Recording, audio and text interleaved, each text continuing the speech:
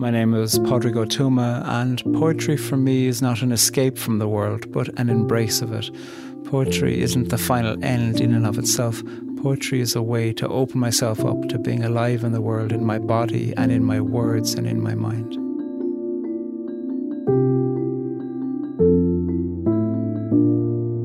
The New Religion by Chris Abani.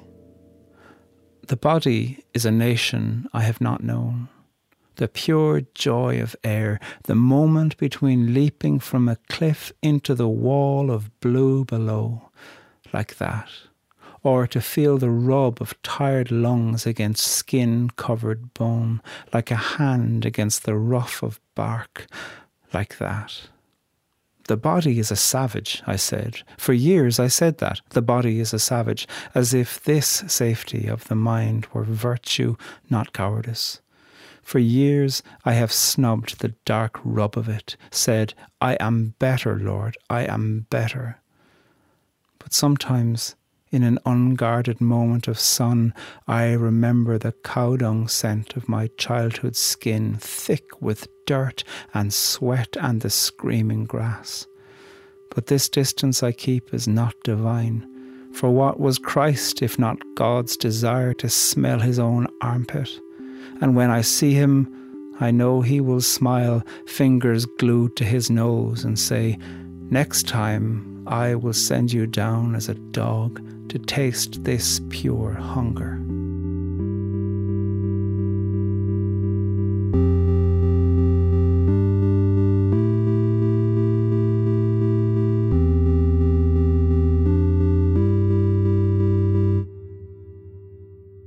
I love this poem for the way in which he explores his own relationship with his body and tells us really that there's been a distance in him between his mind and the way his mind talks about his body, as if his mind isn't part of his body. And I think this is a very masculine poem. I think this is a poem written by a man reflecting on his relationship with the body, his relationship with ease. And then he speaks about the body being a nation and being pure joy, and he speaks about the exhilaration of leaping and the thrill of it all. And then he speaks about his experience of the body as having been something that spoke of his body as a savage, and he repeats that, the body is a savage, and he speaks about seeking safety in the mind. And then he says that it's cowardice that has kept him from being overly present to his body. It speaks about being present to the body and the shout and the whoop and the joy of it all and the movement of it all and the fluency of it all. It speaks about that as vulnerability, and that to face into the anxiety of that, he instead has sought safety, and he has called that safety virtue instead of realising, as he's saying very vulnerably here, it's cowardice. He hasn't known how to risk what it means to be present in the body. And he has sought safety in the mind when the risk of being in the body has been present there.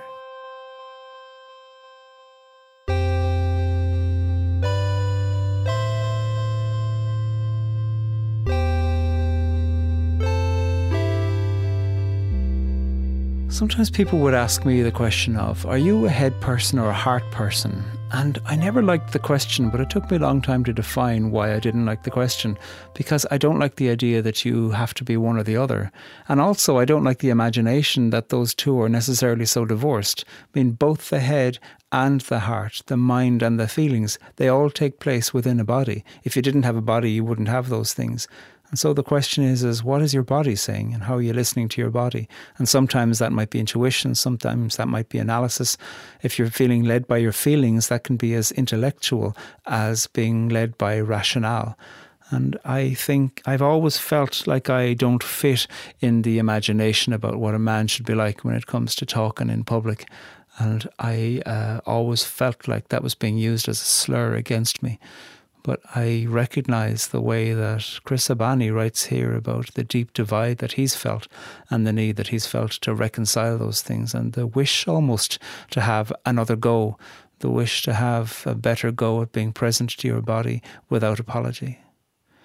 Similarly, in the way that Chris Abani brings in questions of religion, I think there can be an anxiety about the carnality of the body. There can be an anxiety about being present to sex, about enjoying the sexual language of your body and owning that.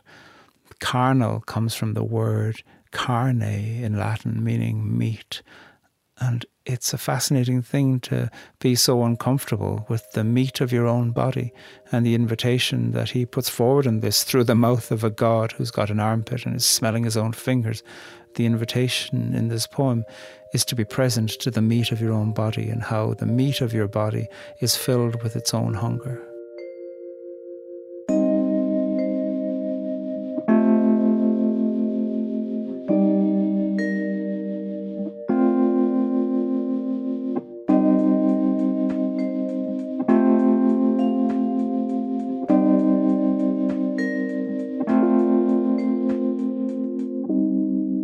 There's a couple of technicalities within the poem that are quite brilliant. For Chris Abani, the experience of embodiness is about the joy of jumping and feeling your lungs, your filled lungs, press up against your ribs, and feeling the rub of hand against your own skin, and having the smell of yourself when you were young and exuberant and exhausted and exhausting, probably, and the feeling of sweat and dirt on your own skin when you were younger. He speaks the whole way throughout this poem about parts of the body, lungs, armpits, bones, hands, rubbing your body, the smell of your body, your dirty, sweaty skin, your own armpits, your smile, your nose, taste and hunger. This is a poem that is filled with the reality of having a body, and the poem is trying to figure out how to get to it using thoughts in the mind. Chris Abani is a Nigerian man with an English mother, and he's regularly been told things about his face that make him think about his face. He's written an entire essay about it. And I think that line in this poem, the dark rub of it, is bringing us into that question about how he's using the word dark.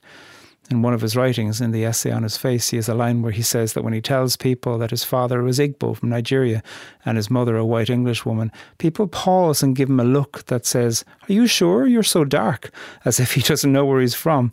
And he, in his own home country in Nigeria, he's perceived often as being from all kinds of other places, not necessarily Africa. He's been considered Lebanese and Indian and Fulani and Arab, but not in England or in the US, where he spent a lot of his life.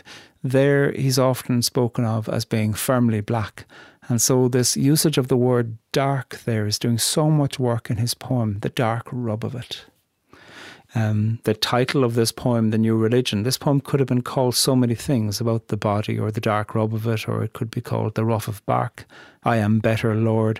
There could be so many elements of that poem that could have been lifted up for the title, instead of which this title stands alone and points the direction that this poem is facing in, which is a religion that pays attention to the body, and a religion that is enfleshed, a religion that is holding itself in meat.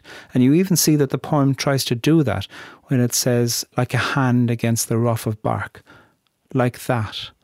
The way that he speaks about leaping from a cliff into the wall of blue below, like that. And then, the body is a savage, I said. For years I said that. The body is a savage.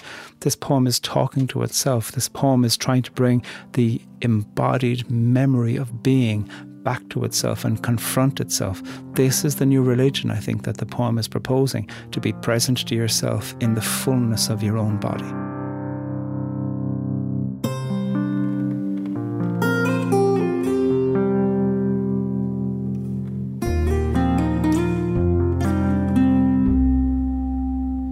The New Religion by Chris Abani.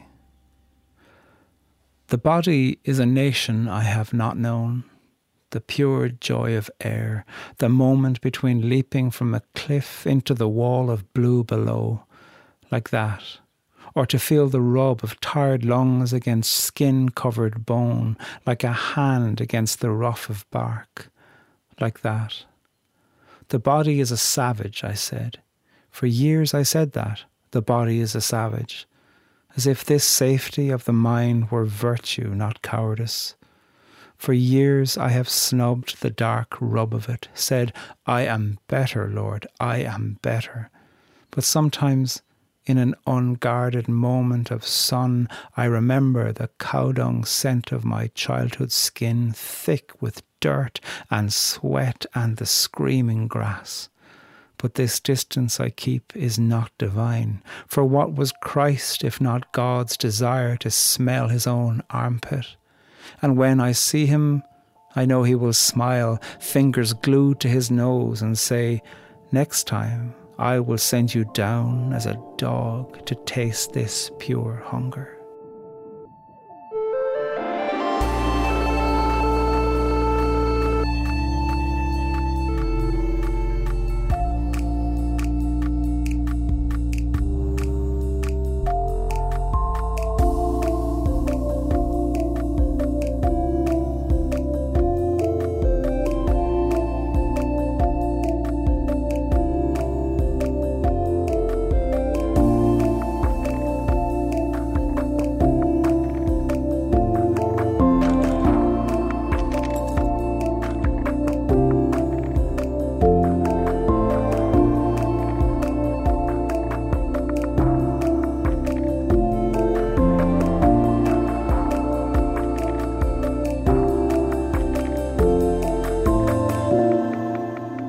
The New Religion comes from Chris Abani's book, Hands Washing Water.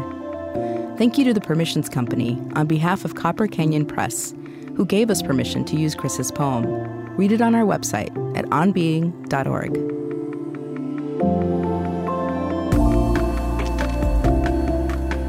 Poetry Unbound is Chris Heagle, Aaron Kalasako, Siri Grassley, Eddie Gonzalez, Lillian Vo, Christiane Wartell, Karen Navarre-Wiki, Karen Towie, Suarisa, and me, Lily Percy.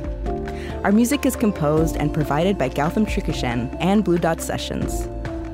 This podcast is produced by On Being Studios, which is located on Dakota land. We also produce other podcasts you might enjoy, like On Being with Krista Tippett, Becoming Wise, and This Movie Changed Me. Find those wherever you like to listen, or visit us at onbeing.org to find out more. This podcast is produced by On Being Studios in Minneapolis, Minnesota.